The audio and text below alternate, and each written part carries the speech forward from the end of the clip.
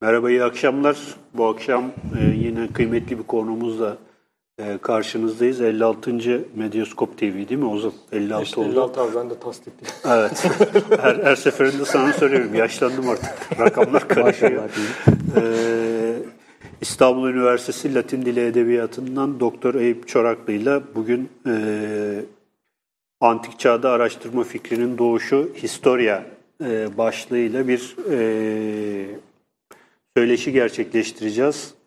Görüntüde zaten kitabının doktora tezi değil mi hocam? Evet. Doktora tezinin bir baskısı Alfa Tarih'ten çıktı. Şöyle şu kameraya da göstermiş olayım. Benim gibi felsefe cahili diyeyim. Birisinin bile epeyce ilgisini çekecek. Ben bayağı bir altını üstünü karıştırarak, çizerek, notlar çıkartarak çok aydınlatıcı, temiz, sade bir dille okuyan insanın rahatlıkla kavrayabileceği bir dille yazılmış ve oldukça bence faydalı, yani bir anlamda işte bu tarih fikrinin nereden çıktığına yönelik oldukça faydalı bir çalışma olmuş. Ben öncelikle kitabın girişinde Teoman Duralı Hoca'nın yazdığı ön sözden bir giriş yapmak istiyorum hocam, müsaadenizle. Teoman Hoca diyor ki Yunan düşüncesinin malzemesini Platon vermiştir ama onun mimarı işte Aristoteles'tir. Burada bu aklın keşfi ile bu mistiklerin pozisyonu arasındaki şeye vurgu yapıyor herhalde, değil mi? Yani biraz oralardan bir giriş yapsak diyoruz. Sen buradan Teoman Hoca'ya... Çok temelli bir evet. noktadan giriş yaparız. Evet. Öncelikle şunu söylemem gerekir. Bu tezin, bu Herodotos ve Hipokrates'te araştırma problemi tezinin başlığını, konusunu formüle edip bana veren Teoman Duralı. Dolayısıyla bir Yunanların dediği gibi bir paterlogu olarak, bir bu sözün meselenin babası olarak onu yad etmeden geçmememiz lazım. Bahsettiğiniz nokta çok temelli bir nokta. Yunan düşüncesindeki en temel ayrımlardan bir tanesi. Bir Logos'un keşfi zaten bu hocanın da bahsettiği gibi orada İsa'dan önce yaklaşık 6. 5. yüzyılda gerçekleşen bir olay. Yine hocanın, hani madem o noktadan gidiyoruz, hocanın dediği gibi Logos'un tanımı, hoca şöyle yapıyor: insanın akıl sahibi bir varlık olduğunun bilincinde olması. Evet. Bu önemli bir tespit aslında. Mevzuyu Herodotos noktasına getirecek şekilde ele alayım ben. Çünkü diğer türlü gidersek felsefe tarihine, Yunan felsefesini falan bayağı didik etmemiz gerekecek. Logos deyince aklımıza onun paralelinde giden bir başka kavram geliyor. O da mitos. Bu mitosun niteliğini tanımladığımız zaman Logos'u da bir nebze fark etmeye, idrak etmeye başlıyoruz. Mitos, dünyayı, evreni, kozmosu, insanı, aklımıza gelen başka bütün bu evrene ilişkin sorunları olduğu gibi o doğayla, insanla hemhal olarak kavrama olayı en genel tabiriyle. Tabii bir sürü başka tanım yapılabilir. Dolayısıyla doğayla duygudaşlık bağı kurarak ilişki kuruyoruz. Ama Logos da yani kendimin akıl sahibi bir varlık olduğunu bilincinde olmam hasebiyle doğayla arama bir mesafe koyuyorum. Ve bu mesafeden bakıyorum doğaya, insana ve olaylara. Bütün temel çizgi buradan başlıyor. Ve ben artık doğayla eskiden yaptığım konuşmayı artık daha da derinleştiriyorum. Ve kendim bir özne olarak bu doğanın içinde ortaya çıkıyorum. Evet. Mitosun şöyle, mitosu aktarma bir yöntem olarak işitmeden bahsediyorsunuz. Bir de Logos'un aktarma değil mi? Artık araştırma mı? Orayı nasıl şey yapabiliriz? Görme ve araştırma. Onu biraz da belki açabiliriz. İkili bir anlamı var. Bunlar arasındaki ilişki nasıl? Bu işitme ve görme arasındaki ilişki, mitos ve logos arasındaki. Yöntem olarak mitosun özü itibariyle dilden kulağa aktarılması gerekir. Onu biz tespit ettiğimiz zaman artık mitologia oluyor. Yani derlenmiş ve yazıya geçirilmiş bir mitos oluyor. Yani işin içine bir logos karışıyor. Dolayısıyla mitosun doğası gereği dilden kulağa, toplumdan topluma aktarılarak zaman içinde değişip dönüşerek bir kılığa bürünmesi gerekiyor. Logos'a geldiğim zaman artık bir takım şeyleri tespit etmem, yani görerek tespit etmem, sonra daha sonraki zamanda yazarak tespit etmem gerekiyor. Dolayısıyla oradaki espri, birinin tamamıyla işitme yoluyla aktarılması, diğerinin gözlemle, deneyle, tecrübeyle sabitlenerek yazıyla aktarılması. Temelli ayrımı bu. Evet.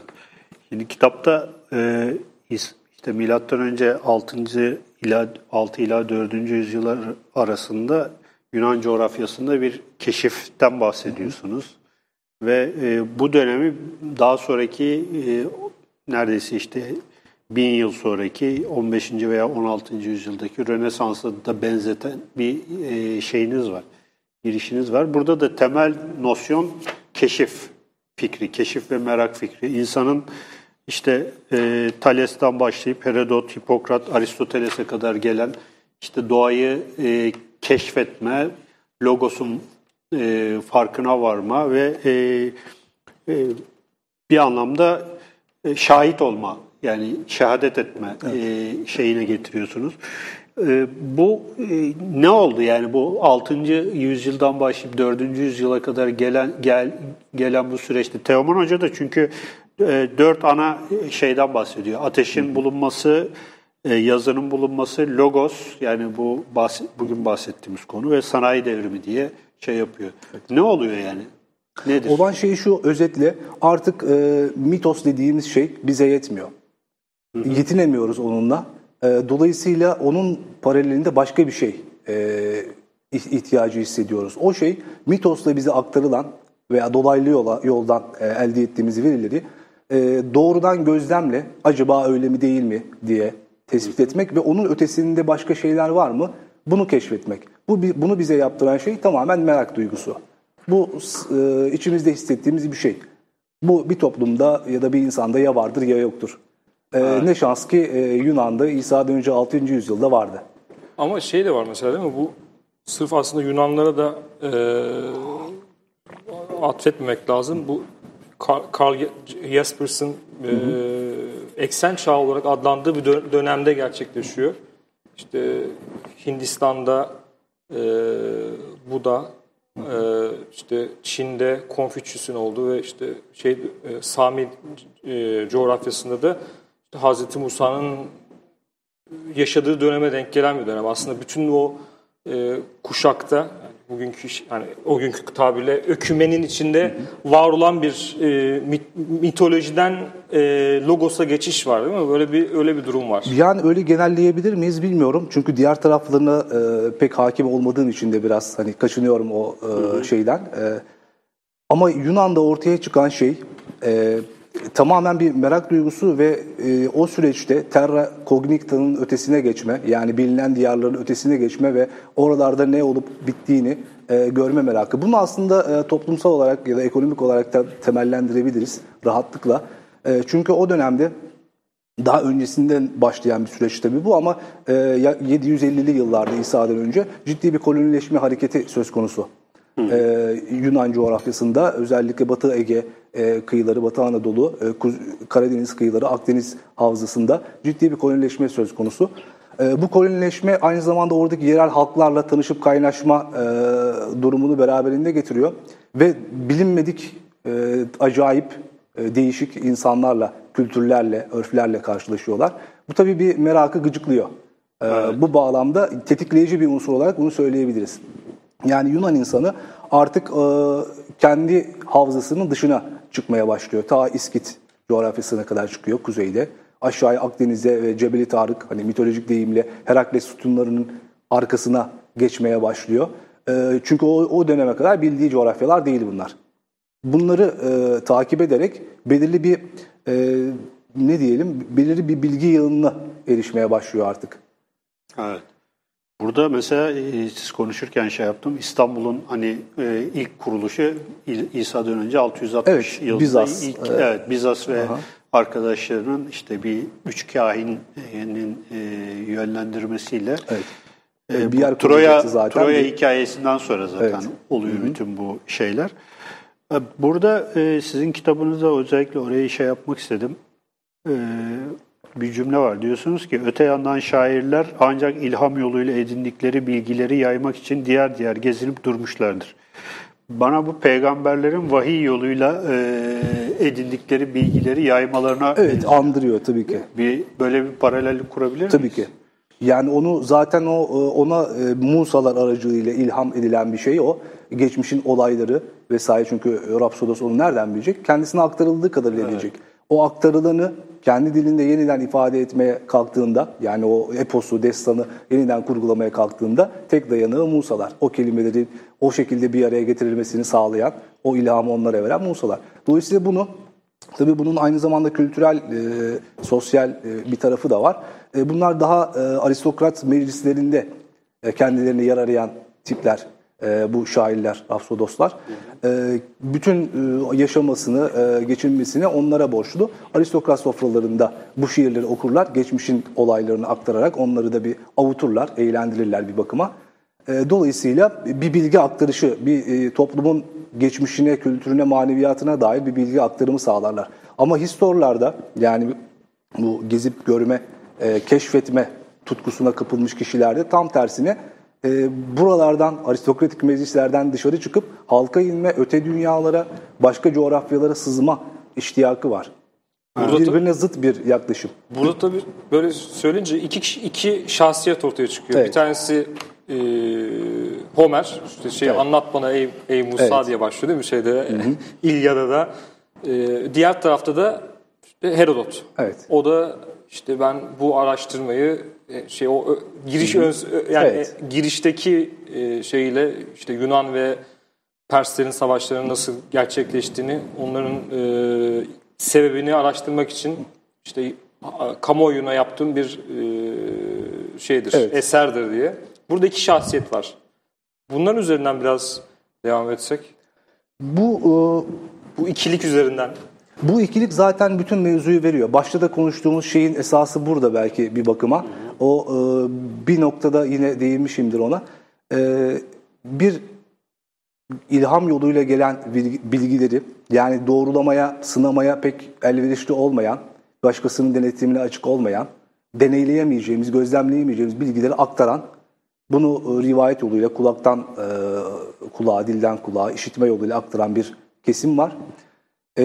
Bir de doğrulanabilir, bunun karşısında sınanabilir, artık ilham yoluyla değil de gözleme dayalı bilgileri tecrübe yoluyla elde etmeye çalışan bir kesim var.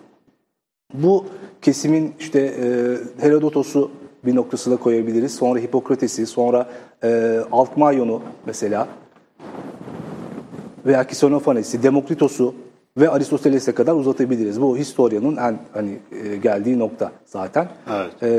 Bir kesiminde de Herakleitos'u, yani deneyi, gözlemi bir tarafa bırakan, sadece kendi içinde derinleşmeye, yani o Historia'yı insanın kendisine çeviren, keşfedeceksen kendini keşfet. Yığın malumatla, yığın bilgiyle bir yere varamazsın. Çünkü onun bir şeyi yoktur. Bir şeyi vermez bize, çünkü kümülatif bir şey. Bir tarafta Parmenides aynı şekilde araştırmayı, soruşturmayı bir tarafa bırakıp mutlak doğruyu, hakikati zaten bize veriyor. Ve ondan beslenen diyelim bir bakıma, onun metafiziğinden beslenen Platon. Ve o da zaten bize mistikliği, maneviyatı ve tam anlamıyla felsefeyi veriyor. İki damar bu şekilde sistemleşiyor. Vatikan'da Rafael'in bir resmi vardır ya, en önde Atina Mektebi, en önde Aristoteles ve Platon. Şimdi bu konuşmalar üzerinde konu yaptı. Yani bir yerde bir mistik gelenek diyelim veya metafizik bir şey var. Diğer tarafta da işte pozitivist bir anlam. Yani ben kabalaştırıyorum tabii. İşte akla ve keşfe dayalı, göze ve görmeye odaklanmış bir şey var. Ben biraz bu Herodot'u tarihini okurken hep aklıma Evliya Çelebi geldi. Çok doğru. Bir kıyas yapalım mı hocam? Ne diyorsunuz? Yapalım. Yani Evliya Çelebi'yi tabii hakim olmadığım için şu an onun hakkında yani kabaca şey yapabiliriz ama ben Herodotos'tan gireyim. Evliya Çelebi kendiliğinden gelir zaten. Ya da şöyle bir noktadan başlayayım. 1400'lerde Giorgio Valla diye bir İtalyan humanist var. Bunun o sırada 1400'lerin sonunda yazdığı bir kitabında vurguladığı bir cümleye denk geldim. Orada şöyle diyor, bizim bugün Historia kelimesinden anladığımız aslında vakti zamanında Yunanların anladığından çok başka. Evet, o da ayrı bir onu soracaktım. Evet, o ciddi bir serzeniş. Onun üzerine ayrıca bir konuşalım. Evet. Yani. Ciddi bir serzeniş ve onun arkasından zaten Rönesans ve Historia başlığını taşıyan binlerce kitap yazılmaya başlıyor. Bunların içerikleri bir şey değil. Yani herhangi bir şeyin tarihi ya da şunun bunun tarihi falan değil. Tam tersine salt araştırma. Bu araştırma gök cisimleriyle ilgili olabilir, yeraltı ile ilgili olabilir, hayvanlarla ilgili olabilir, değişik türde canlılarla ilgili olabilir ama fark etmez. Hepsinin genel başlığı bir şekilde ya da başlığının içerisinde bir yerde Historia geçiyor. Evet. Ne oluyor peki? Bu sıçrama niye oluyor? Çünkü o Rönesans'ta o sırada yani bu Giorgio Valla'nın bu serzenişinden sonra bir bakıma o dönemin aydınları Sokrates öncesi felsefenin Historia kelimesi o dönemde kullanılan Historia'nın anlamını keşfediyorlar. O dönemde kullanılan Historia'nın anlamı çok geniş bir yelpazeye dağılıyor zaten. En genel anlamıyla araştırma demek. Yani biz onu tarih diye biliyoruz. Evet, tarih diye biliyoruz ama tarih o araştırmanın... Herodot tarihi değil yani. Herodot araştırmaları aynen öyle. Aslında. Araştırma konusu içerisinde tabii insana dair olaylar da geçiyor. Hı-hı. Bu dolayısıyla araştırmanın belirli bir konusu. Herodotos'un araştırmalarında ilk giriş cümlesine baktığımız zaman aslında orada 3 tane şeyden bahsediyor. İnsana dair olayları anlatacağım diyor. İkincisi Yunanlar veya yabancılar, işte Barbaroslar filan. Bunların geride bıraktığı hayret verici, muazzam eserleri anlatacağım diyor. Orada hayret verici kelimesi önemli. Taumasia diyor buna. Yani taumazein, hayret, hani bizi araştırmaya sevk eden dürtü. Son olarak da bu Perslerle Yunanlıların savaşmaların nedenini anlatacağım diyor, Aitiyasını. Bunu en sona iteliyor zaten. Şimdi bu önemli bir, akılda bir soru işareti uyandırıyor. Bundan bahsediyor. Eserinin genelinde bu savaşın nedenlerinden bahsediyor ama eseri aslında hikaye içinde hikaye. Evet. Dolayısıyla o sırada gezip gördüğü yerlerde karşılaştığı olağanüstülükler, gariplikler, acayiplikler veya yerli halkın işte örf adetleri, Yunanlara tuhaf gelen örf adetleri, sonra onları Yunanların örf adetleriyle karşılaştırıp kendi insanlarını anlatacak falan. Dolayısıyla araştırması çok geniş, antropolojik, astronomik, coğrafi bir sürü bilgi var.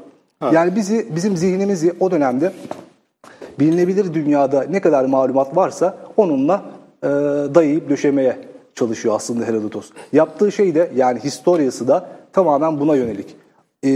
Tarih bunun içinde gelişiyor zaten. Evet. Ama asıl tarihi Herodotos'tan, yani tarihin babası diyoruz bir bakıma, Kikero'nun dediği gibi, Delegibus'ta. Ama evet, tarihin babası çünkü kendisinden sonra bir noktada tarih başlıyor. Yani evet, tarihin kendisi değil. Tarihi doğrudan Tükidides'te, hani o anlamda insan olaylarına ilişkin bir tarih anlayışını Tükidides'te bulabiliriz.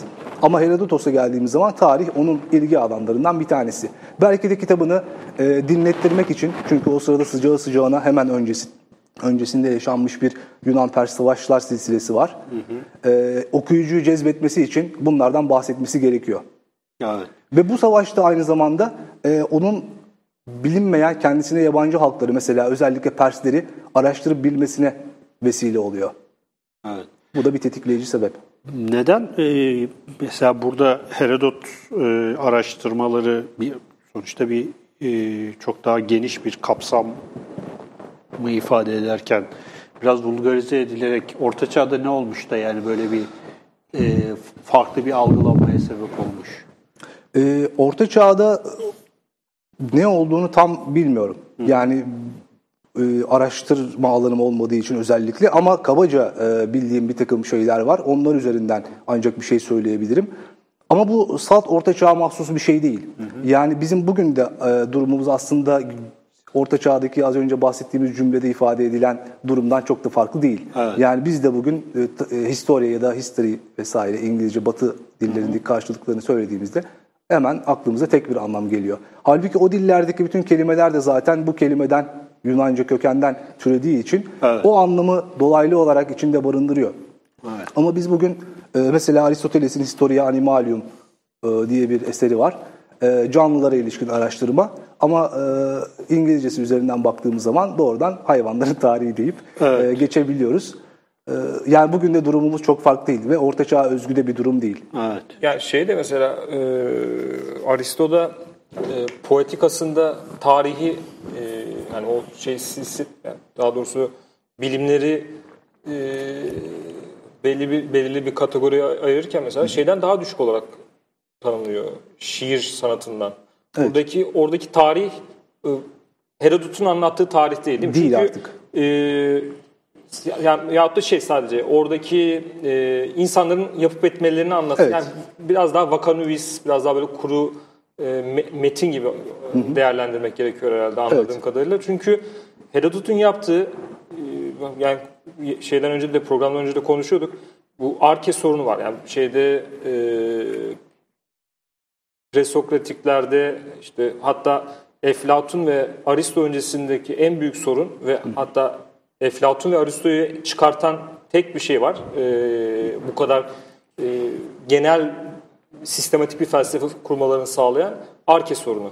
Yani evrenin sebebi, ilk sebebi nedir? Evet. Herodot'ta da yani metni okurken bunu gördüm, sizin metni.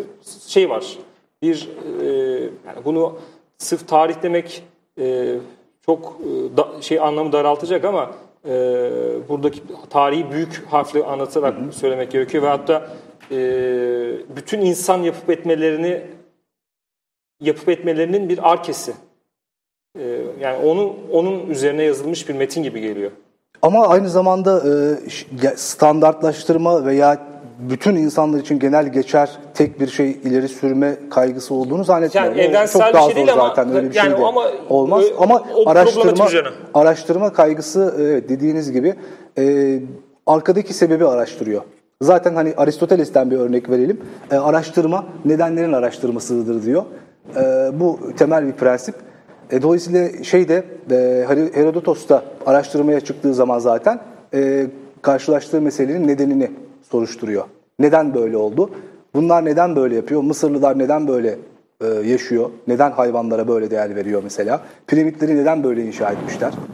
Ya da İskitlerdeki ölü gömme töreni neden böyle? Yani bunun nedenini bir şekilde soruyor. Ve buna cevap bulmaya çalışıyor.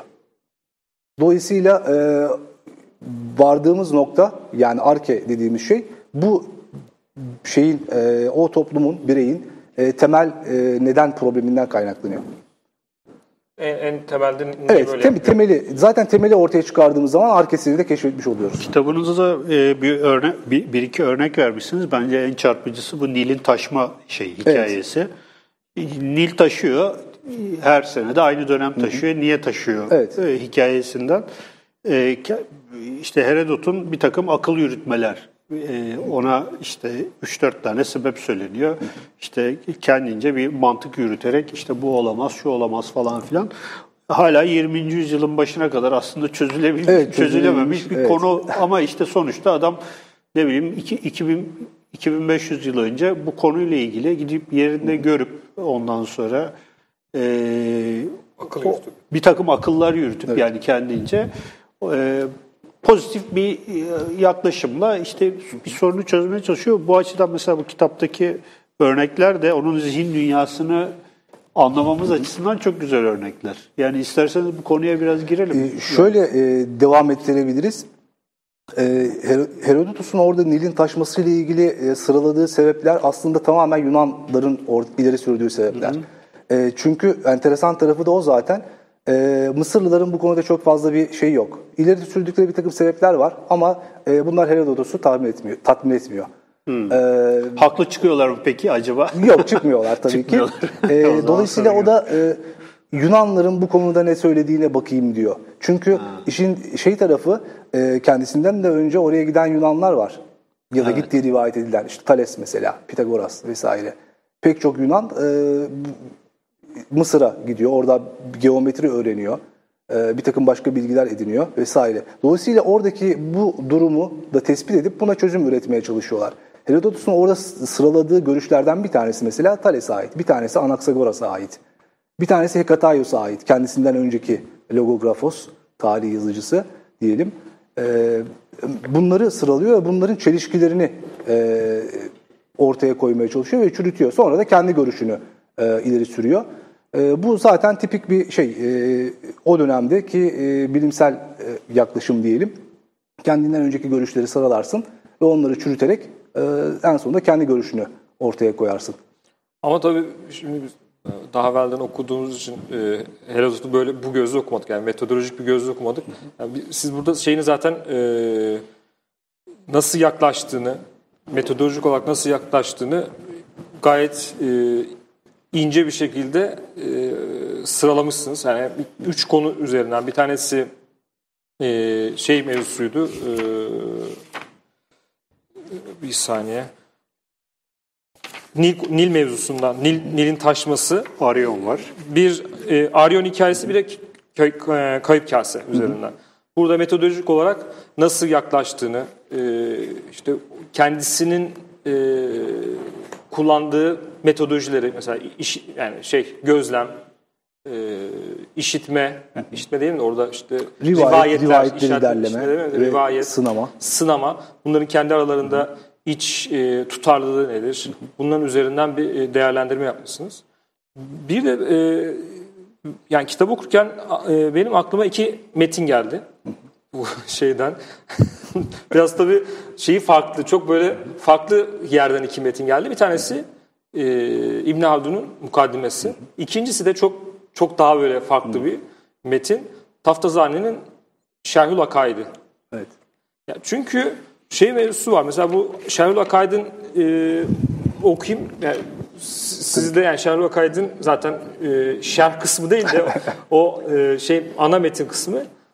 Bu şey için yazılmış. İşte Akaid kitabı yani sonuçta kelam metin. Evet. Kelam metni İslam düşüncesinin en metinlerinden bir tanesi, ana metinlerinden bir tanesi. Hak ehli olanlara göre eşyanın hakikatleri sabit ve mevcuttur. Hakikatlarla ilgili insan bilgileri gerçektir. Sofistlerin aksine eşya hakkında insanlar gerçek bilgi sahibidirler. Burada zaten yani bir İslam metni olmasına rağmen sofistlerle mücadeleye girmesi ayrı mevzu, konuşulabilir bunun üzerine. Okay. Halk için ilim elde etme sebepleri ve vasıtaları 3'tür. Bunlar bilginin 3 vasıtası selim hisler, sadık haber ve akıldır. Evet. Bununla çok paralellik gösteriyor aslında. Evet. Yani Herodotos'un yaklaşımıyla ciddi paralelliği var. Diğer metinde evet, bu daha aslında. Onu okuma. Okumayayım mı? Komple. Yok zaten şöyle iki paragraf. İbn Haldun'un mukaddimesi, yani mukaddime giriş evet. Şeyde de Herodot'un tarihinde mesela o giriş ilk paragrafı siz olarak değerlendiriyorsunuz. Bir metodoloji girişi olarak evet. Değerlendiriyorsunuz. Yani bu da işte Kitab-ı Liber'in metodolojik girişi. Onu okumayacağım. Şimdi İbn Haldun da tarihi 2'ye ayırıyor. Evet. Yani bu benim benzerlik kurduğum kısımlar şöyle. Diyor ki tarih fenni kavimlerin ve milletlerin yektiğine naklede geldikleri fenlerdendir. İşte ondan sonra tarihi 2'ye ayırıyor. Ve diyor ki tarih zahiri, yani dış görünüş itibariyle eski zamanlardan, devletlerden ve önceki çağlardan meydana gelen vakalardan haber vermekten daha fazla bir şey değildir.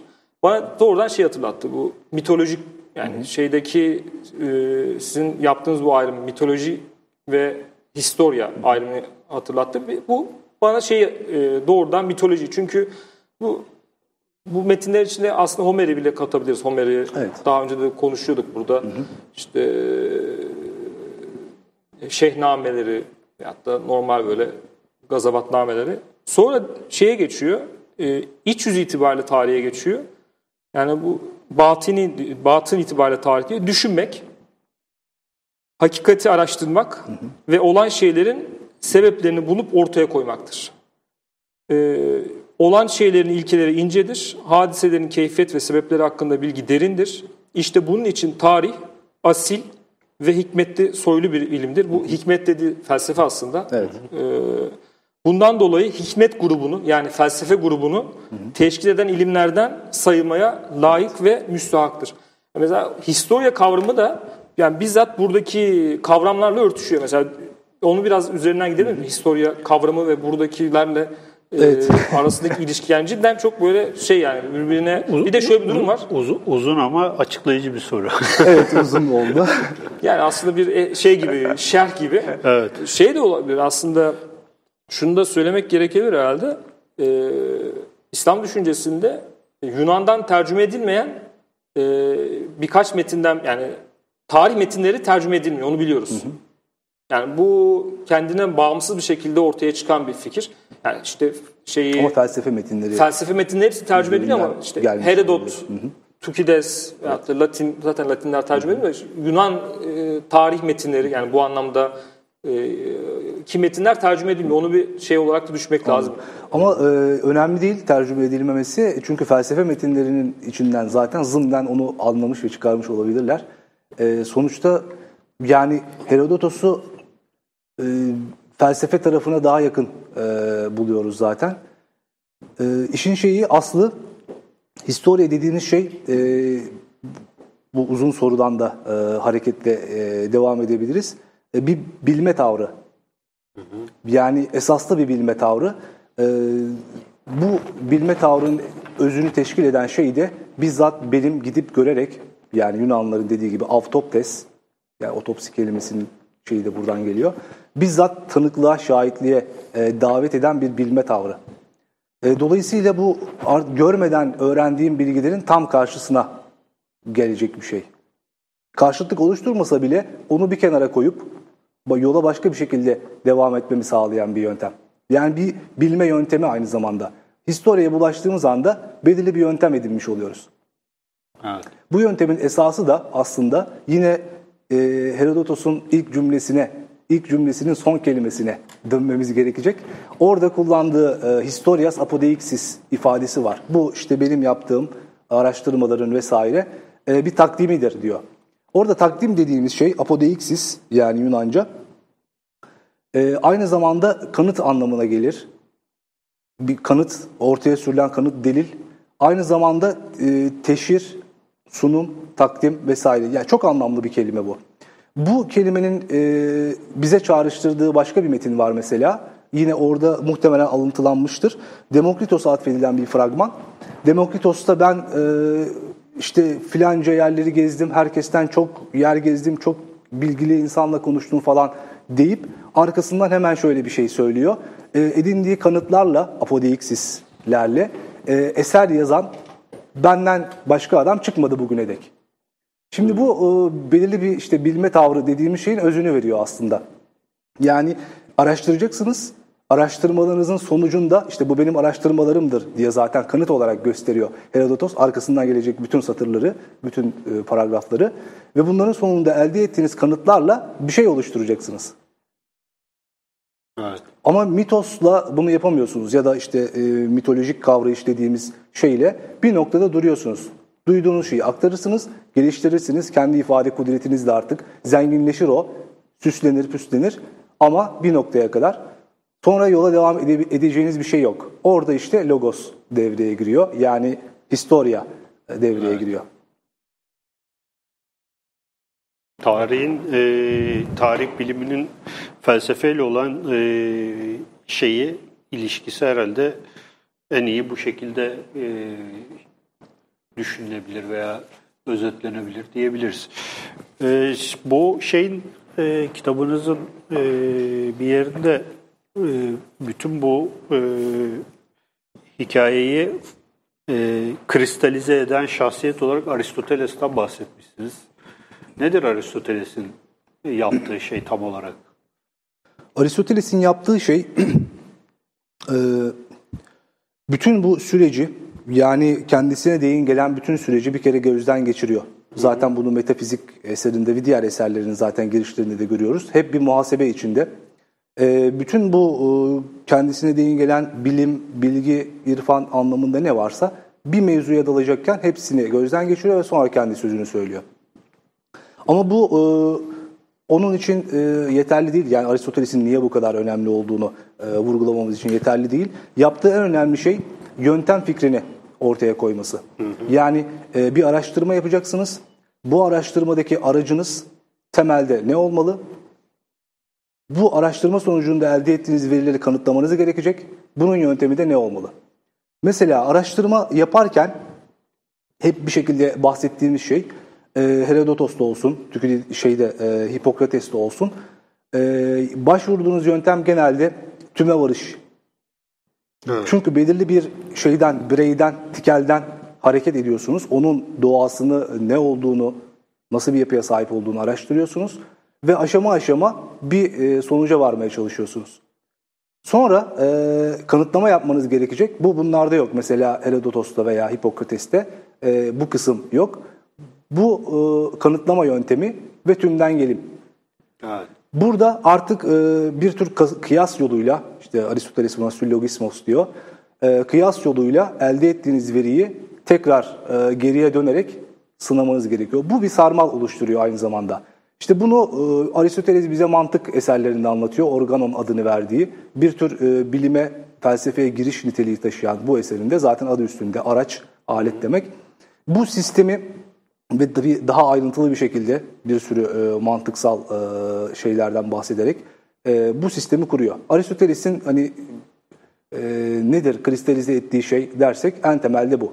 Bir araştırma sistematiği kuruyor. Evet, yani. Sistematiği oluşturuyor bize. Evet. Çok güzel bir şey söylemişsiniz. Yunan düşüncesinin malzemesini veya ben yapayım çamurunu belki Platon verdiyse onun mimarı Aristoteles'tir demişsiniz. Platon ne verdi yani? Burada onun verdiği şey neydi acaba? Platon'un verdiği şey... Onun verdiği malzeme neydi yani Yunan düşüncesine? Yani Platon'un verdiğini şöyle açıklayabiliriz. Kendisinden önce gelen, özellikle belki konuşmanın başında sıraladığımız gibi bir kere Herakleitos ve Parmenides metafiziğini özümsemiş durumda. Ve Yunan düşüncesine esaslı bir şekilde mistikliği, yani Yunanların mysterion dediği şeyi katmış durumda ve bize bir felsefece konuşma imkanı sağlıyor. Bunun da ötesinde bu felsefece konuşma dediğimiz şey aslında eserlerin içerisinde yer alan o yöntemli kısım, yani diyalogos tarzı ve diyalektik, ondan da türeyen.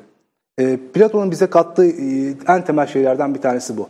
Evet. Onun üzerine zaten Aristoteles bir şeyler söylemeye başlıyor. Evet. Şeyde de tabii hep Herodot üzerine konuşuyoruz. Bir de kitapta ikinci bir şahsiyet daha var aslında, Hipokrat. Evet. Tıp herhalde tıbbın babası diyebiliriz herhalde ona da. Bütün babalar burada. Tarihin babası, tıbbın babası. Tıp ve tarihi seçmenizde, yani Herodot'u seçmenizdeki sebep neydi? Yani bu iki şahsiyet üzerinden gidiyor. Yani bana mesela geldi. Bir tanesi bizzat insanın kendisi. Evet. Yani olarak, biyolojik olarak insan. Herodot'ta bunun toplumsal veyahut da dışsal görünümü gibi geldi. Yani ikisinin böyle bir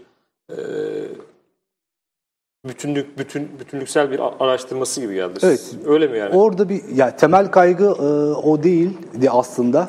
O içinden o da çıkabilir.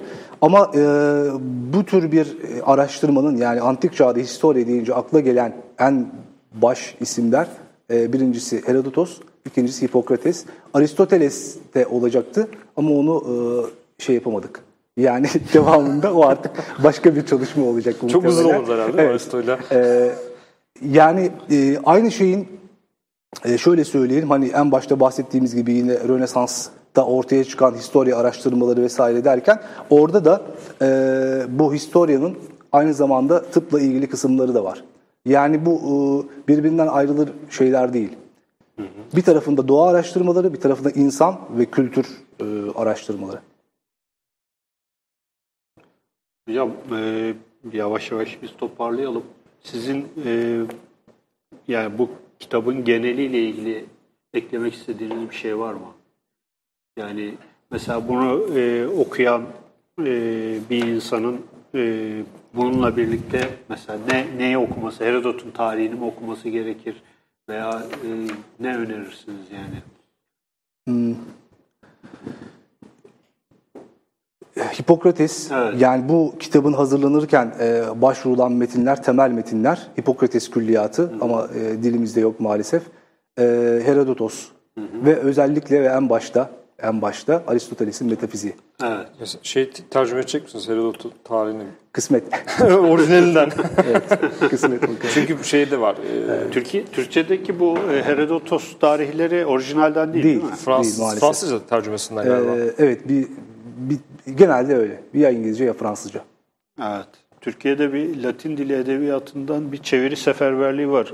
Çok şükür şu son 10 senede. İnşallah devam edecek. Bundan sonra da inşallah devam eder. Sizin de tercümeleriniz var bu arada. Sizin de tercümelerinizi evet getirmişsiniz, sağ olun. Onları da teşekkür ederim sizi hazır lafı gelmişken. Yavaş yavaş toparlayalım. Aşağı yukarı 45 dakikadır konuşuyoruz. Bu akşam güzel bir program yaptık. Historia, Antik Çağda Araştırma fikrinin doğuşu üzerine 56. programımızı yaptık. Önümüzdeki hafta 57. programda Cemal Kafadar'la 17. kendine ait bir Roma kitabı üzerinden ve Çelebiler çağı üzerinden bir inşallah söyleşi yapacağız. Bu programın size ulaşmasında özellikle Dilan'ın çok katkısı vardır. Geçen hafta ismini zikretmediğim için bir hafiften serzenişte bulundu kendisi. Ayşe'yi zaten söylemiş olduğum için tekrardan ben söyleyeyim ama. onu da sen söylemiş ol. Dilan'a teşekkürler. Akşam gece vakitlerine kadar kalıyorlar. Sağ olsunlar. Hocam çok teşekkür ederiz. Teşekkür ederim. Hepinize iyi akşamlar diliyoruz. Hoşçakalın. İlk aşkınızı hatırlar mısınız? 10 yaşında devlet konservatuarında eğitime başladığımda hayatımın aşkıyla tanıştım. O benim ilk kemanımdı.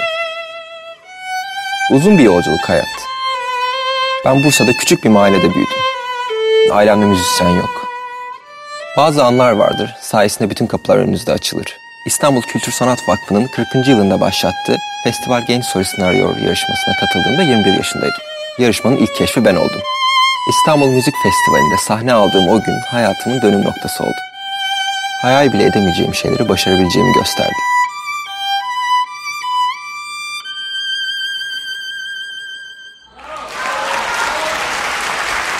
...2012'de İstanbul Müzik Festivali'nin genç solisti olan... ...2015'te Aydın Gün Teşvik Ödülünü kazanan Emre Engin... ...eğitimini New York'ta sürdürüyor. İstanbul Kültür Sanat Vakfı... ...45 yıldır Türkiye'nin kültür ve sanat yaşamına katkıda bulunuyor. 45 yıllık tarihimizin parçası olan... ...çalışmalarımızı mümkün kılan sanatçılara... ...izleyicilere, destekçilere teşekkür ederiz. İstanbul Kültür Sanat Vakfı